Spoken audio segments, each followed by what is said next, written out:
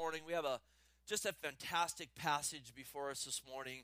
Just so many interesting things to consider, and I know things the Lord wants to use to minister to our hearts here today. So let's set this up, then we'll read through the text and then jump into this and just pray that God really meets us where we're at in the Scripture. So last week we went a little deeper into Acts chapter 16.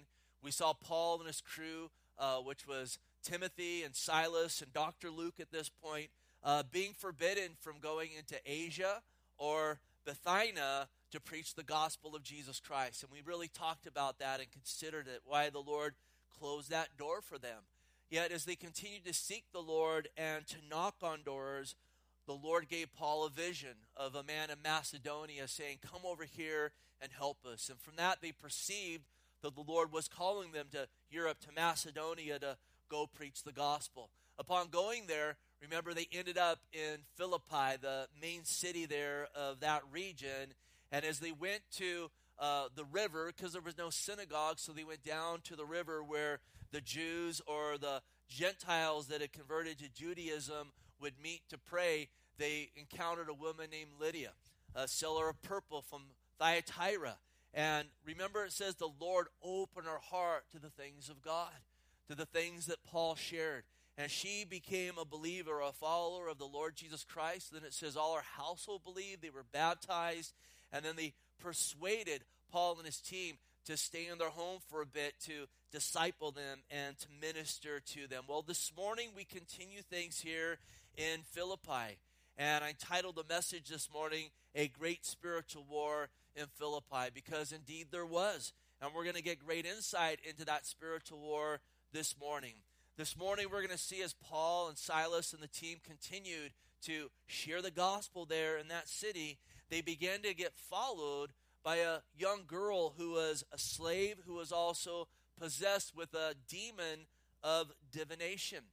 And we're going to see this morning how she was wanting, and really more so, the enemy of our soul was wanting to associate that spirit with the ministry of the Lord, to hinder the ministry of the Lord from going forward. And we'll talk about that, a lot of aspects in that. We're also going to talk about this young girl.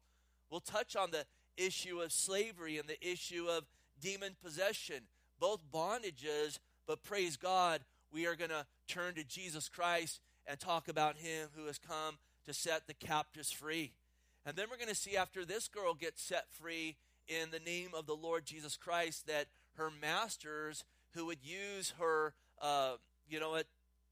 divination and the spirit that worked in her to fortune tell, as they saw that they couldn't make money anymore off of that, we'll see them seizing Paul and Silas and giving them an unlawful trial and throwing them in prison. And then we'll touch on what we're going to get into next week, and we're going to see how they responded to that, and just again set up for what comes next in the book of Acts. So let's read the text together, verse 16 to 24 here in Acts 16, and then we'll dive into this and make our way down through the passage. So it says, "Now it happened as they went to prayer that a certain slave girl possessed with a spirit of divination met us, who brought her masters much profit by fortune telling.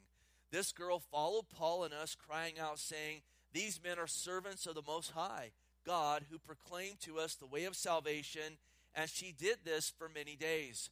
But Paul, greatly annoyed, turned and said to the spirit, 'I command you in the name of Jesus Christ to come out of her,' and he came out that very hour. But when her master saw that their hope for profit was gone, they seized Paul and Silas and dragged them into the marketplace to the authorities." Verse 20. "And they brought them to the magistrates and said, 'These men, being Jews, exceedingly trouble our city, and they teach customs which are not lawful for us, being Romans, to receive or observe.' Then the multitudes rose up together against them, and the magistrates tore off their clothes and commanded them to be beaten with rods. And when they had laid many stripes on them, they threw them into prison, commanding the jailer to keep them secretly. Having received such a charge, he put them into the inner prison and fastened their feet in the stocks." So notice up here again in verse 16, it says, "Now it happened as they went to prayer." And as we've been going through the book of Acts, and as we've been looking at this second missionary journey that Paul is upon, we have just been seeing wonderful things happen and unfold. In this particular journey, this missionary trip, God's given them visions. God has blessed their preaching powerfully. We've seen salvations, baptisms, discipleship, and church plants. And listen, what's in the middle of all that? It's prayer. They are calling out to the Lord. And in this case, they're probably going back down to the river where they first encountered Lydia to go down and pray.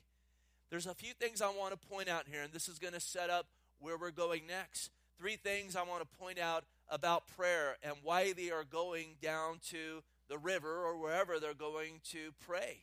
Listen, number 1, and if you like to take lists, you can mark this. You'll see the verses that we use with these 3 points. Number 1, listen, they were going to pray simply because we're commanded to pray. It's not an option. God has called us and has commanded us to be a people of prayer. 1 Thessalonians 5:16, rejoice always, pray without ceasing, and everything give thanks, for this is the will of God in Christ Jesus for you. And maybe you're here this morning saying, man, I want to know more what the will of God for my life is. Well, listen, prayer is right at the top of that list. And then Jesus said, or it says about Jesus in Luke 18:1, he spoke a parable to them that men ought to always pray and not lose heart. So we've been called to pray. We've been commanded to pray. We're encouraged to pray in the scriptures. And listen, they prayed because they were commanded to, and that was reflective of the fact that they loved the Lord. Jesus said in John 14:15, if you love me, keep my commandments. So it wasn't just that they were commanded to pray, but because they loved the Lord, they wanted to honor those commandments of God. So they prayed because they were commanded to pray and because they loved the Lord.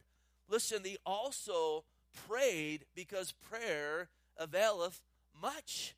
Prayer brings production. Prayer brings, an abundance of blessings from the Lord. And absolutely, God in his great goodness has given us the gift of prayer, and it moves the hand of God Almighty. James 5:16, the effective fervent prayer of a righteous man availeth much. That word much, it means, hear this morning, abundance, plenteous, and many. It avails much. God wants us to be a people of prayer because prayer avails much to the glory of God Almighty. Jesus said in John 14:13, and whatever you ask in my name, that I will do, that the Father may be glorified in the Son. If you ask anything in my name, I will do it. Do you believe that this morning? Can we say amen to that? Jesus said, if you ask anything in my name, I will do it. Now, this isn't us taking our will and saying, man, I'm going to tack on in Jesus' name, so I'm going to get it done. No, this is praying according to the heart and mind of the Father, according to the Scripture, and according to the leading of the Holy Spirit of God. And so the Lord says, anything asked in his name, he will do it. Prayer availeth much. And listen, I think about our nation in the midst of the context here of prayer. And we look around our nation and we see our nation is broken. We see that it's in a place that is, trending not in the right direction. And we look around, I don't know about you, I look around and I say, how can these things be rectified? How can these things be fixed? And we have a tendency to first and foremost look to politicians to fix the things going on. Now, I believe absolutely we should be involved in politics to a degree, but we better not be looking to politicians. And I think it's an error that the church has fallen into where we're looking to the politicians first. Listen, the politicians have made much of this mess that we are in. We need to be looking to the Lord first. And I'll remind you of 2 Corinthians 7:14. If my people called by my name, is that not us this morning, will humble themselves and pray and seek my face and turn from their wicked ways, then I will hear from heaven, forgive their sin, and heal their land. We better be a people that are seeking the Lord first, that are humbling our hearts, that are looking to the Lord, that are cleaning up our own backyards first, repenting of what we need to be repenting of, and looking to the Lord and turning to the Lord and asking him to come and bring a healing to this land. Listen, God loves this land. God loves all lands, and he wants the people in those lands to be seeking after him. So they prayed because they were commanded to pray. They prayed because prayer availeth much. And they prayed because when we pray in Jesus' name, the enemy gets roughed up. and we are in a spiritual war. So many examples of this in Scripture, but I think about Exodus chapter 17. When the Israelites are there in the wilderness, they've been called out of Egypt, and the Amalekites, who were a very godless people, are attacking the Israelites. How do they handle that? How do they respond to that? We read in the Scriptures that Moses went up on the hill. And we read there, it's in Exodus 17, 8 through 13, whenever his hands were lifted up to glory, Israel prevailed in that battle. But when his hands went down, the Amalekites prevailed in that battle. Listen, it wasn't just him lifting his hands up, telling, hey, you guys over here and use this. No, that's a picture of him interceding. That's a picture of him looking to the Lord and saying, God, we need victory. God, we're dependent upon you. Lord, go before us. The Scriptures say that after a while, Moses got weary. And as his hands went down, again, the Amalekites would prevail. And so what happened? We read about Aaron and Hur coming alongside Moses. He sits down and they prop up his hands. And as their hands were lifted to glory, it says in Exodus 17:13, so Joshua, who was leading the battle on the ground, defeated Amalekite and the people with the edge of the sword. That is a picture of spiritual warfare. That is a picture of prayer. When we pray, the enemy gets roughed up. Also, though, we need to know, and this is going to lead us into what's next, when we pray, the enemy not only gets roughed up, but he gets stirred up, and he wants to mess us up. Listen, he doesn't pay much mind to sideline Christians, the Christians that aren't interested in praise and prayer and evangelism and the word and using their spiritual gifts and so forth. They're already doing what he wants them to be doing. You know what that is? Nothing. He gets concerned with the Pauls and Silases and Timothys and Lukes, the Lydias and so forth that are men and women of prayer, men and women of the word, men and women that don't want to squander their time here on earth with aimless conduct, but want to be about the business of God. And when that's the case, listen, he's going to get stirred up and he's going to say, I want to mess you up. Praise God. We got a God that's greater than anything he stirs up. But it sets up what comes up next in our text. They went to pray, and this is where this young girl enters the scene who, sadly, Satan is working through to try to mess with Paul, to try to discredit the gospel of Jesus Christ that Paul and Silas are preaching. Now, again, verse 16, it happened as we went to prayer that a certain slave girl possessed with the spirit of divination met us, who brought her masters much profit by fortune telling. Let's talk a little bit about this girl, and then we'll see how Satan is working through her to try to come against the message and the work that's being done. Now, first of all, we read about this girl that she was a certain slave girl. And hear this morning. I think we would all agree, at least I hope we would agree, that slavery is a horrific thing. We read in the Scriptures about the Israelites being slaves there in Egypt for hundreds of years. It's a horrible thing. We know in the Roman Empire, in the time that this book is being composed, that there were millions of slaves. They say up to 15% of the population in Rome were slaves, maybe even higher than that.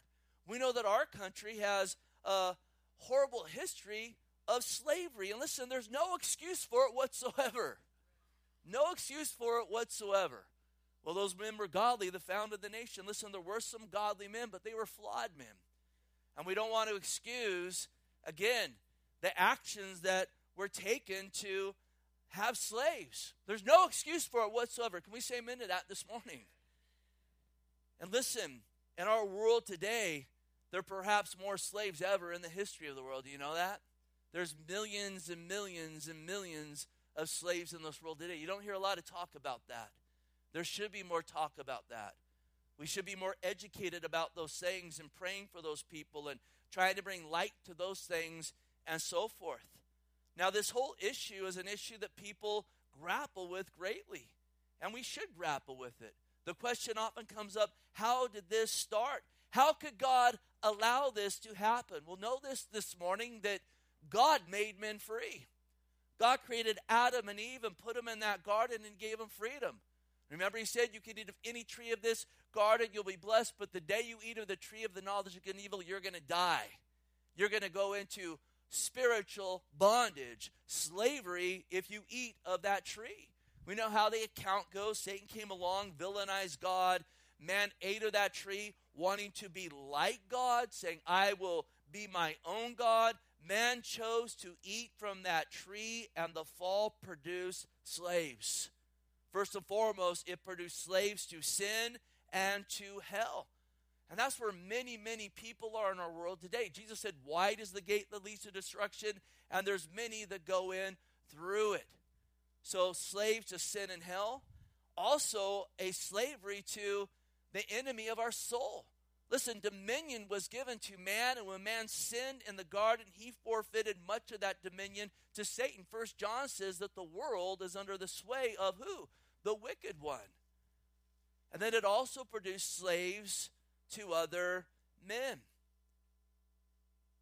People owning other people. It goes back to the fall of man in the garden. And listen, there's different degrees of this, but you need to know this morning, just about everyone in this world is a slave to somebody. Listen, we have certain freedoms, but there's a lot of freedoms that we don't have and we won't have until the Lord Jesus comes back. Praise God, in heaven there'll be no taxes. It's beautiful, in fact, as there's description of the millennial rule of Jesus Christ. It talks about a man, earning his wages and being able to keep what he earned, and to be able to sit under his tree and in his home and to drink from the wine in his vineyard and so forth. But this all came from the fall of man. Now, praise God, Jesus Christ came to do what? He came to set the captives free. Jesus said in Luke 4:18, he came to proclaim liberty to the captives, recover sight to the blind, and to set at liberty those who are oppressed. And he did this first and foremost to liberate us spiritually. Again, when man sinned, we came into a place of bondage, a place of slavery to the enemy of our soul. But Jesus Christ has redeemed us. To be redeemed, it means to be purchased out of slavery and never to be put upon the slave block again. And Jesus Christ did that. And he didn't do that through gold and silver and things that will perish, but he did that through the precious blood of the Lamb of God. He paid the penalty of our sin. He paid the wrath that was due us by going to the cross for us. 1 Peter 1:17 through 19. If you call on the Father, who without partiality judges according to each one's work, conduct yourself throughout the time you stay here in fear. Notice in verse 18, knowing that you were not redeemed with corruptible things like silver or gold from your aimless conduct received by the tradition of your fathers, but with the precious blood of Christ as a lamb without blemish and without spot. Jesus paid the penalty of our sin to purchase us out of spiritual bondage. And listen, all who call upon the name of Jesus Christ, all who say, I want you to be my Lord, we experience and we receive that liberation. We're no longer under the law that condemns us, but from therefore we are under the grace of God that saves us, that sets us free, and that is so good. Now, God's word also gave instruction that defeated slavery eventually in Rome. And listen, his instruction wasn't to take up arms, but his instruction was to take up the cross. And this is hard for natural men to wrap their minds around. In fact, there's people that try to criticize the Word of God for what's written in several of the epistles concerning slavery and slave owners. Because we open up the Word of God and we read passages like 1 Timothy 1:6 that says, let as many bondservants that are under a yoke count their masters worthy of all honor, so the name of God and his doctrine may not be blasphemed. And those who have believing masters, let them not despise them because they are brethren, but rather serve them because those who are benefited are believers and beloved. Teach and exhort these things. And people read that and they say, no, that shouldn't be the response. The response should be take up arms. But God said, no, take up the cross. And in like manner, he instructed those people that were masters to give up threatening. He writes there at Ephesians 6:9, knowing your own master is also in heaven, and there's no partiality with him. So the Lord pointed them all to the Lord Jesus Christ. And listen, as more and more people came to Christ in Rome, as more and more slaves came to Christ, as more and more slave owners came to Christ, that whole relationship began to be broken down through what? Through the shed blood of the Lamb. And eventually the whole thing was overthrown. Why? Because so many people got liberated in Christ, and the culture was changed on the inside, and that produced change on the outside. We can't overcome anything if we don't first seek the Lord Jesus Christ and walk in things that are biblical. Now, that's not to say that there haven't been times in history where there were righteous wars that were fought. But first and foremost, each of us, if we want to get free from bondage, whatever it is, we better take up our cross and follow the Lord Jesus Christ. And as we learn to die to ourselves, we won't lose our life. You know what happens? We gain our life in the Lord Jesus Christ, because victory is found in him. Now, this young girl, how can you read this and your heart not go out to her? Again, she's a slave, and then she's possessed with a spirit of divination. She has a demon, which is even a worse bondage than being a slave. And I don't know, I look at this and I ask the question, how did this happen? How did she get into this place? There's several ways that she could have gotten there. I have to think that perhaps she was a victim of some sort of satanic ritual abuse growing up. Maybe lived in a home where the occult was prevalent. These things are still prevalent in the world today. Children, it happens even in our own community, that are raised in satanic homes and occultic homes that are abused so heavily as children and so forth. And oftentimes in that, they get demons through that. As these parents are there to try to protect their soul, instead they open their soul to that which is wicked. Listen, a lot of human trafficking that goes along, and there's a lot of it. There's a lot of this county. It revolves around Satanism, whether you know it or not. It abounds today. I also have to wonder if perhaps she got to this place of having this demon because of just maybe her own unclean living. Listen, unclean living, it gives opportunity for unclean spirits to come in and make residence in your life. And this whole practice of divination is something that is demonic. Fortune telling through a demonic or a familiar spirit. Listen, Satan knows certain things. And he has the ability to be able to give people with the spirit of divination certain tidbits about individuals that draws them even more into black practices and occultic things like this. Leviticus 19:31 says, give no regard to mediums. And notice here, familiar spirits. Don't seek after them to be defiled by them. I am the Lord your God. Spirits that are familiar with us, familiar with our families, familiar with our workplaces and so forth, to throw out a bone to try to get people hooked into these occultic practices, which are 100% forbidden in the Word of God, in the Old Testament, as well as in the New Testament. And it's interesting how much of this is in the book of Acts. I mean, as we've been going through the book of Acts, there's been multiple times now, and there's still some times to come, where the apostles are dealing with sorcerers. They're dealing with witches. They're dealing with demon-possessed individuals. They're dealing with entire cultures that walk and practice the occult and witchcraft, whether it's Simon the sorcerer, Elymas the magus, or here in Philippi, or later on in Ephesus, when there's a great revival and they burn all of their, books on magic and all the different things that they would use.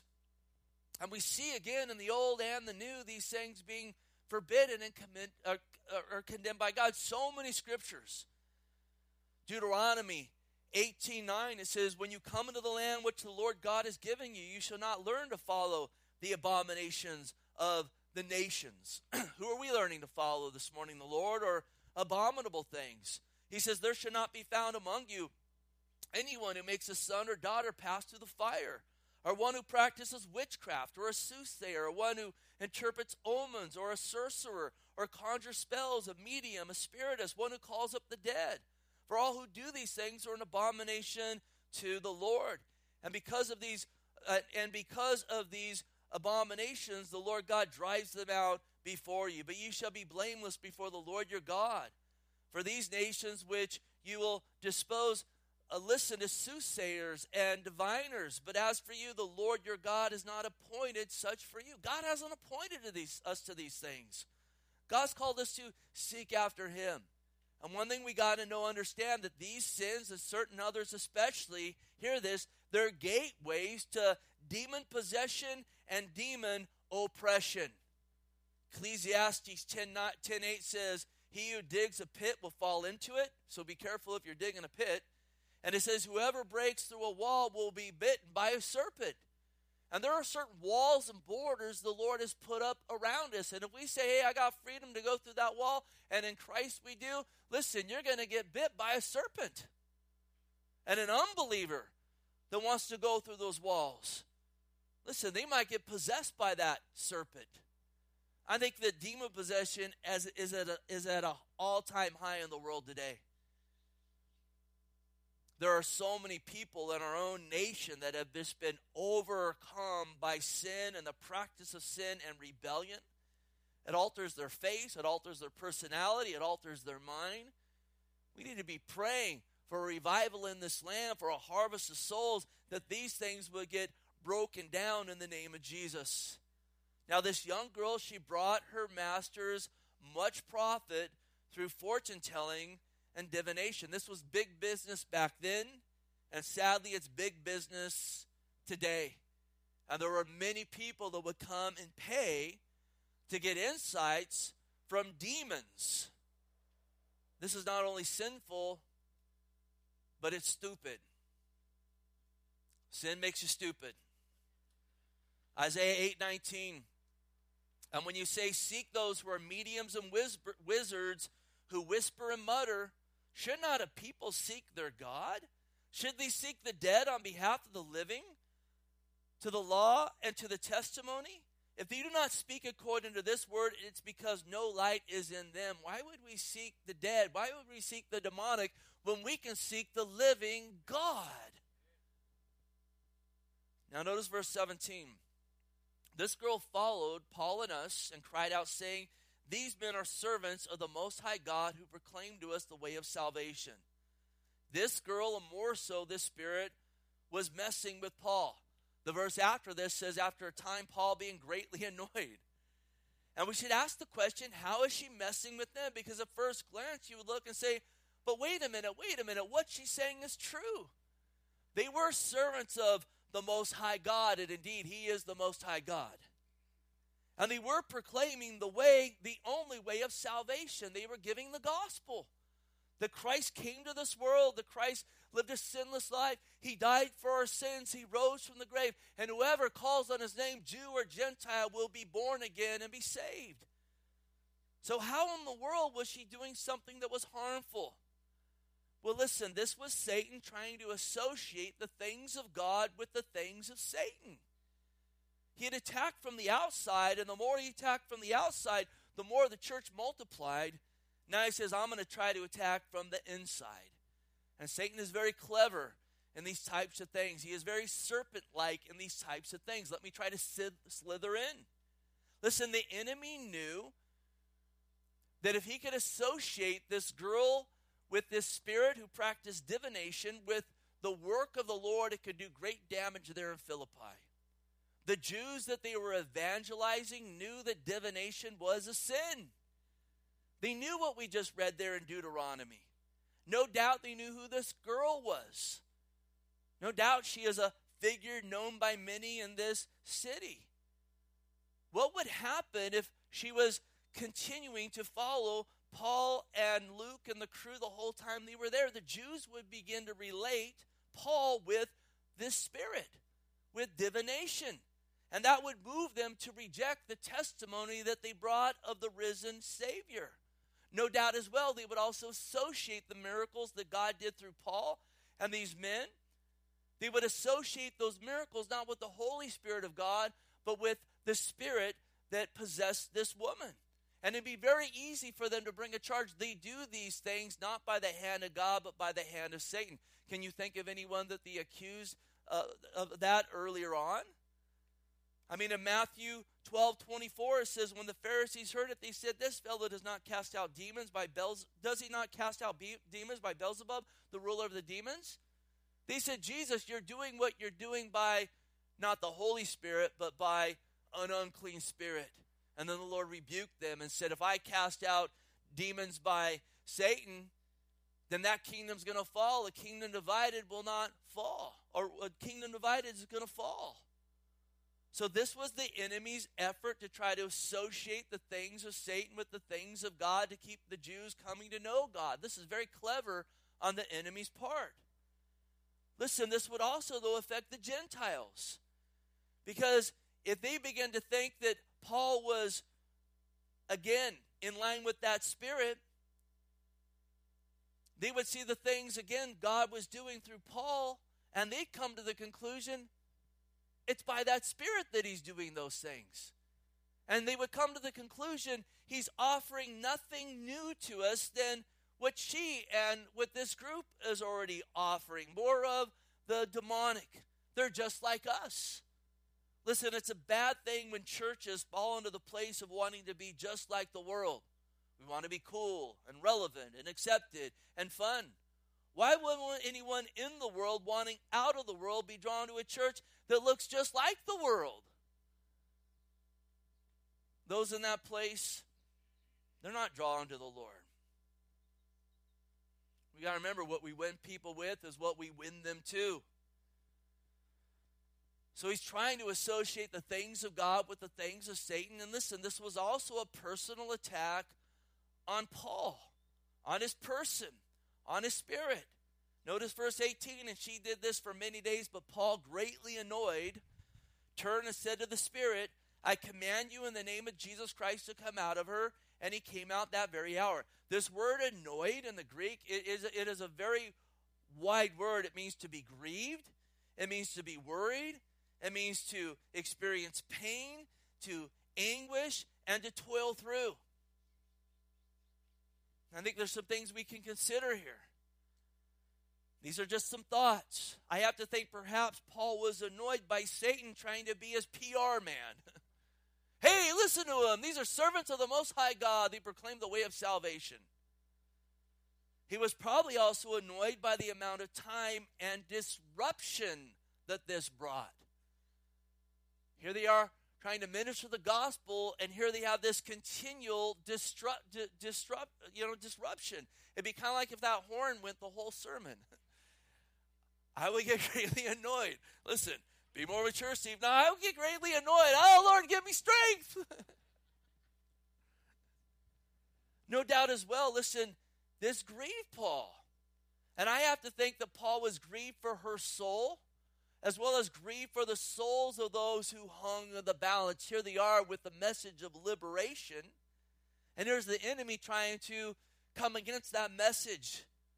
I'd have to think that perhaps Paul was worried and concerned that he would take the bait and get into the flesh and deal with this in an unbiblical way. I don't know about you, when stuff annoys me, I get tempted to get into the flesh. Am I the only one here?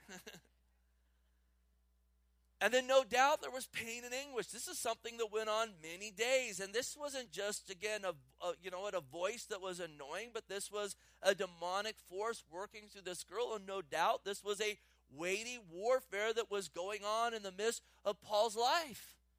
Satan oftentimes will come in and, again, try to lean hard upon you and discourage you and so forth.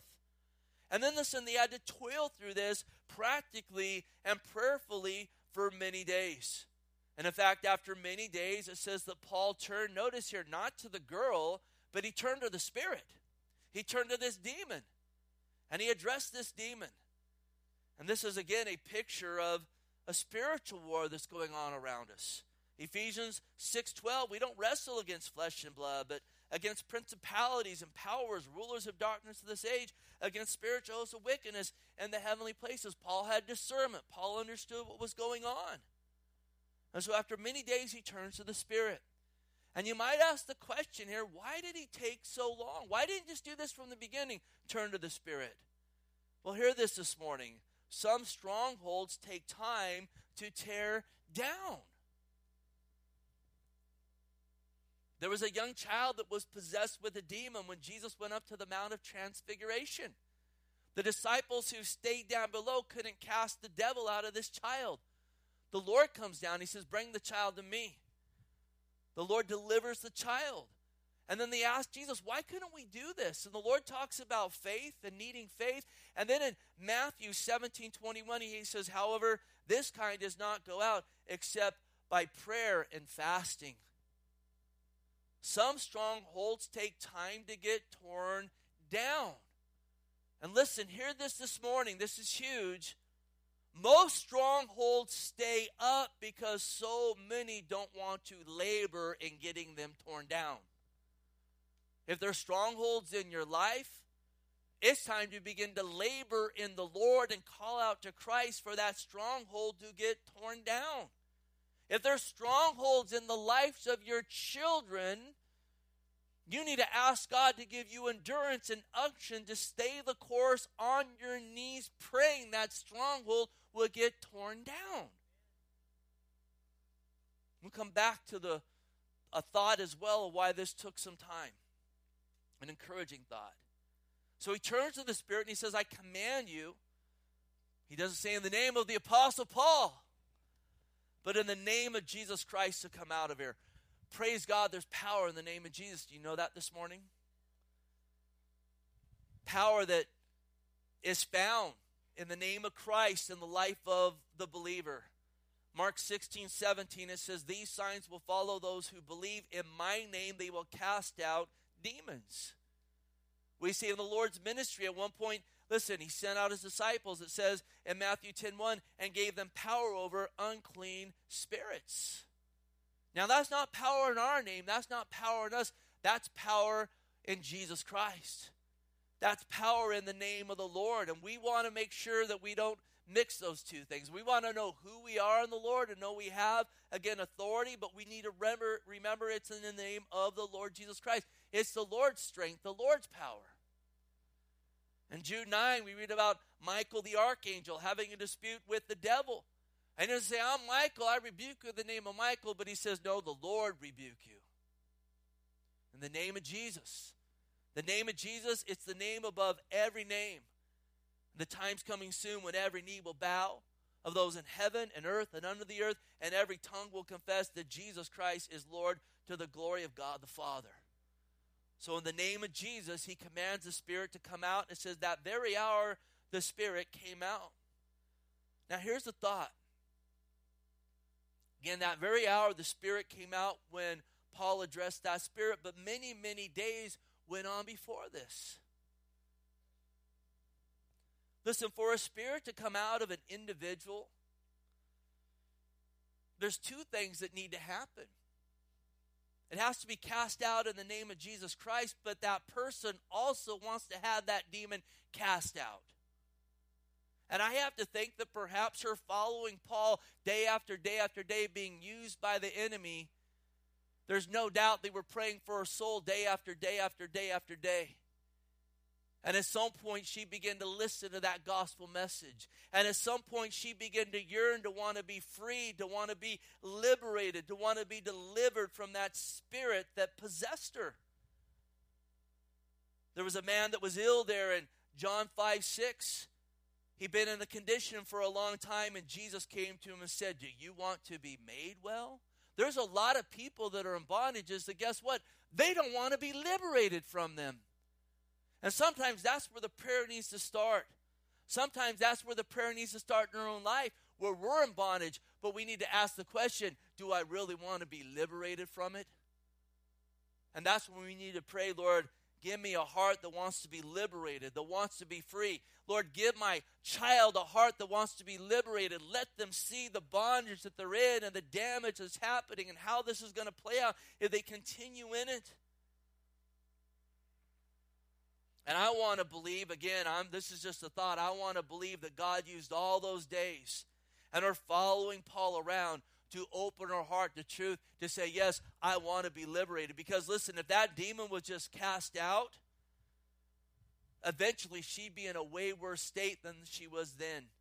Because in Luke, Jesus talks about, in Luke 11, 24 through 26, that if a spirit is cast out, it will go and wander, and then it will come back to that house it was cast out of. And if there's not new residents there, it will take 7 spirits more wicked than it and come and possess that house again. That's why it's not enough to cast the demon out. It's about inviting the Lord Jesus Christ in. Now notice verse 19. But when her master saw that their hope for profit was gone, they seized Paul and Silas, dragged them into the marketplace to the authorities. They saw she lost her ability. They saw the devil was cast out of her. And instead of rejoicing for her that she had been liberated, instead, what do? They seized Paul and Silas. These were cruel, selfish, soulless, no concern about God and judgment type of men. They didn't care about the gospel. It's interesting. As long as she was following Paul around, saying what she was saying, Paul was preaching the gospel, they felt like, whatever, it doesn't affect us. But what did they care about? They cared about their money. They were lovers of money. Listen, money in itself, it's fine, but if you're a lover of money, I would propose they were in a worse bondage than even that poor girl was in. Everyone could look at her and see her condition. At least most people would say, man, she needs to be liberated.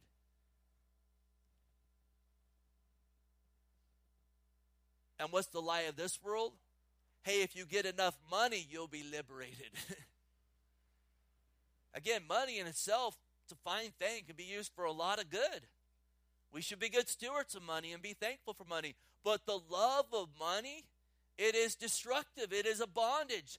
1 Timothy 6:9. But those who desire to be rich fall into temptation and a snare and into many foolish and harmful lusts, which drown men in destruction and perdition.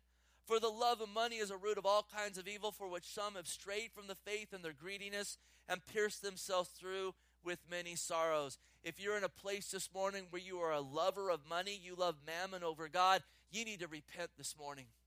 And if you say, I can't repent, then you better start praying, God, give me a heart that wants to be liberated from this bondage. And then notice they drag them to the marketplace where the authorities are at.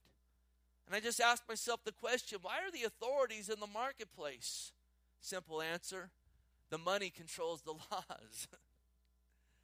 We've seen this in the last 9 months. Why is Walmart open and mom and pop shut down? Follow the money. Follow the money. And side note, just so you know, if Joe Biden does end up in the White House, he's controlled by the money, by China and Wall Street. Oh, he's a progressive fellow. Nah.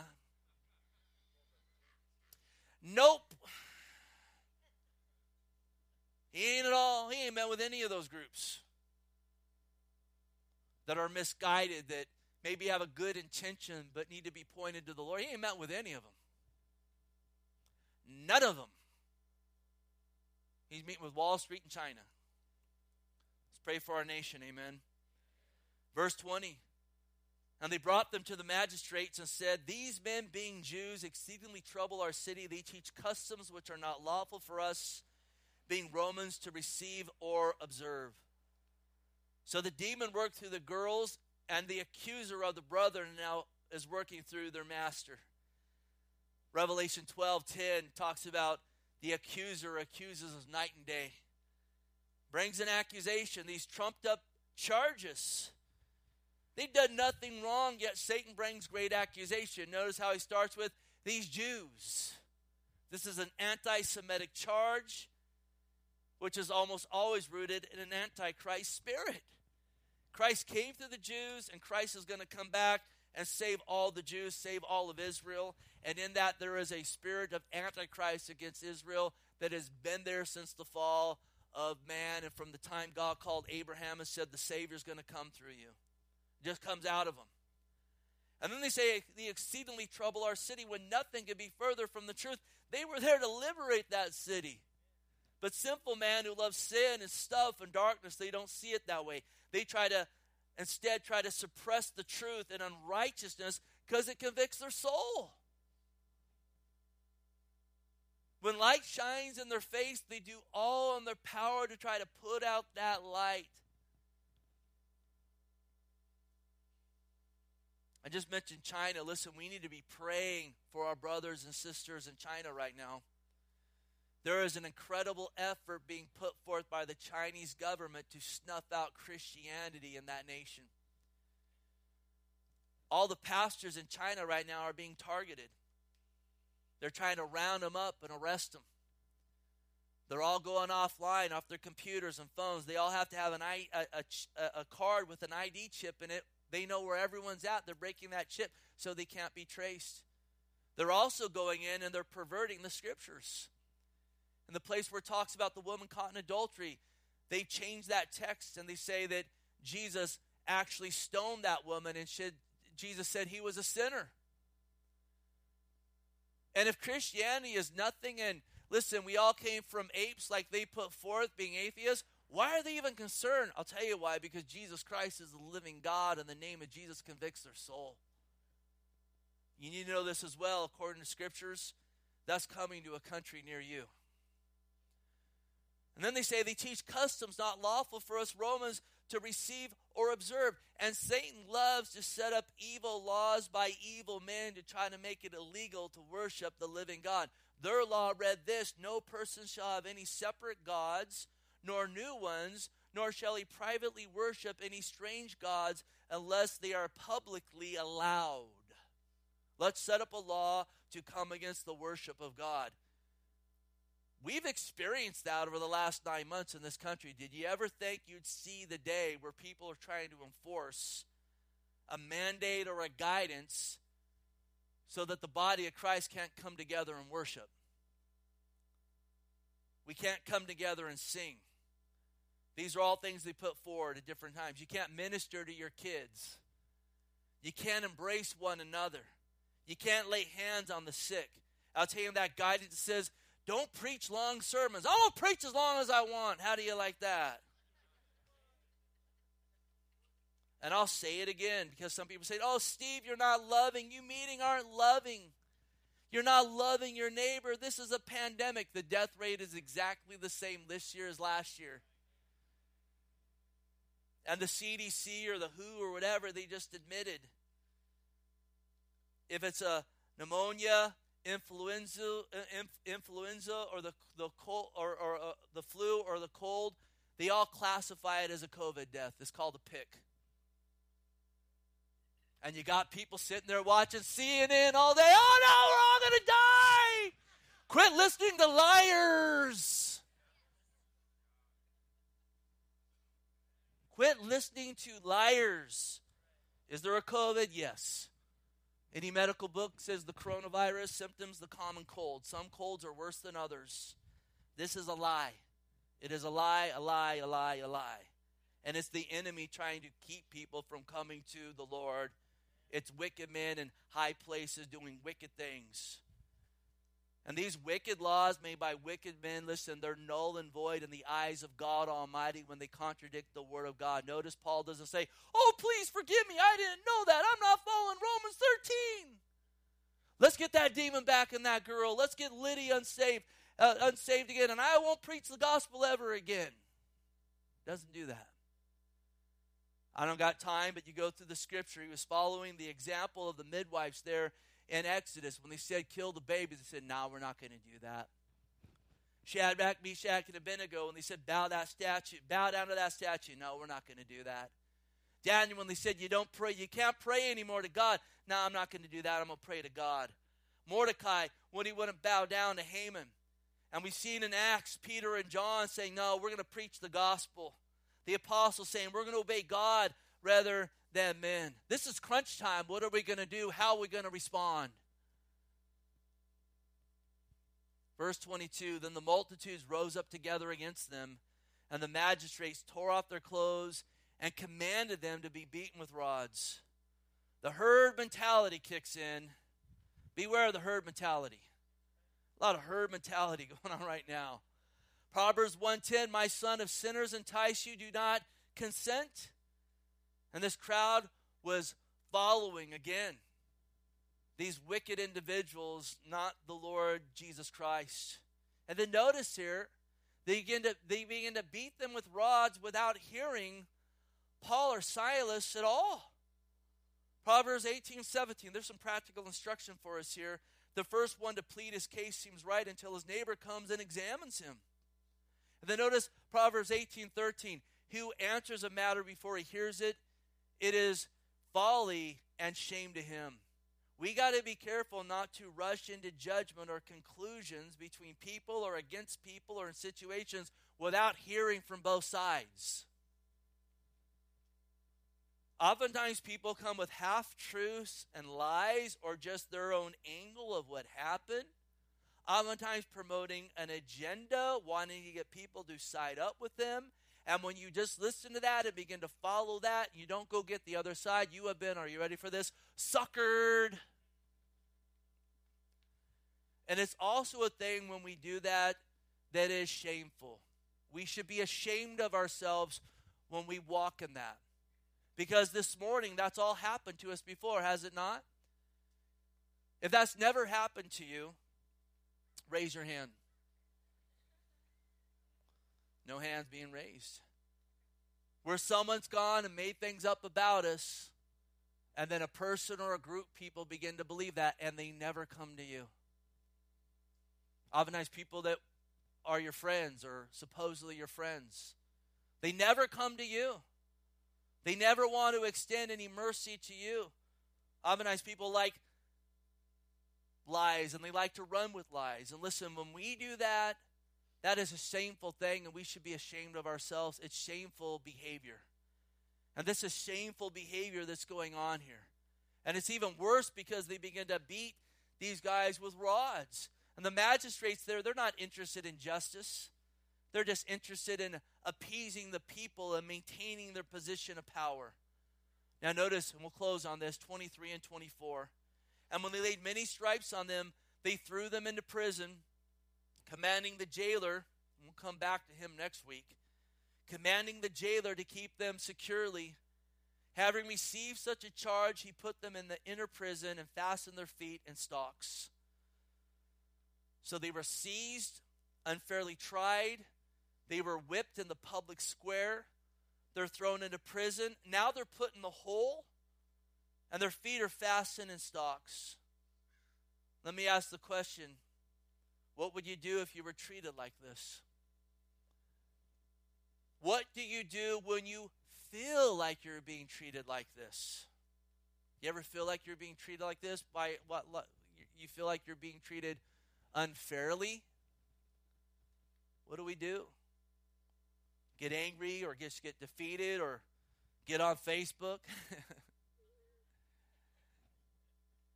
Get a counter movement going on? This is powerful, and Lord willing, we'll come back to this next week. Look what they did. Look what they did, and look what they did first. This is what we should do.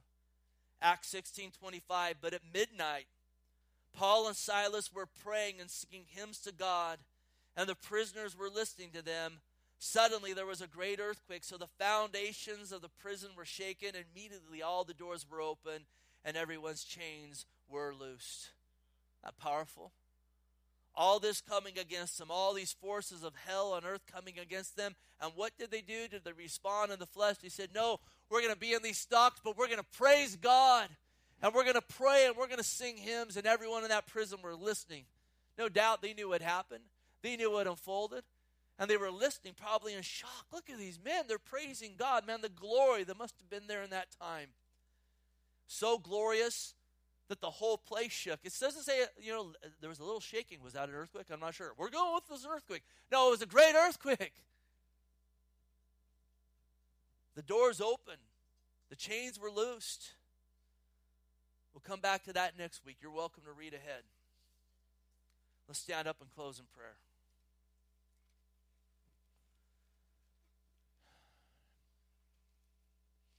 Heavenly Father, we just bless you and praise you, God. We thank you for your word. We thank you that you're good. We thank you, Lord, that you have come to set the captives free, and we got freedom in you, Jesus. Let us be found a people abounding in our freedom in the Lord. And listen, if you're here this morning and you don't know the Lord, if you're watching this morning, you don't know the Lord, Jesus Christ, again, has come to liberate those that are in bondage. I can't encourage you enough to call upon the name of Jesus, to ask him to save you, to wash you, to be your Lord, to be your Savior. He'll meet you where you're at. Listen, Jesus came to save souls. He wants to save your soul. There's no partiality with God. Call upon Jesus. Call upon the Lord. Lord, any in that place calling, and you meet them where they're at right now. Shine your face on them right now, God. Give them a boldness even right now to want to proclaim Jesus is their Lord, God, not only in their private prayer closet, but in the public square. We bless you. We praise you, God. Let us finish well lifting our voices to you. Let's worship the Lord.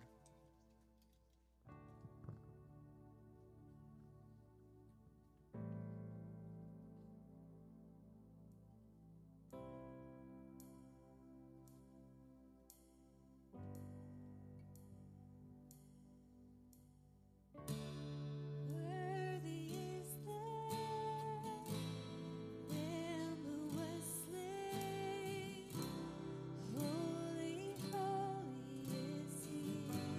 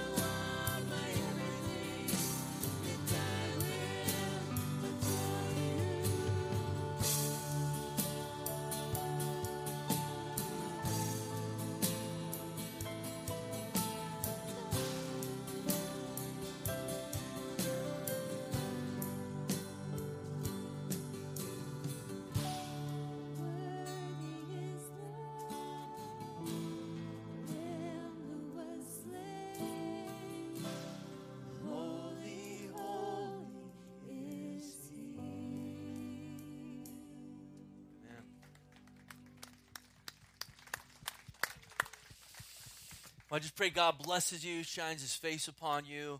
We got some time before the next service. Encourage you guys to encourage others, to build one another up, and just God bless you again in the name of Jesus.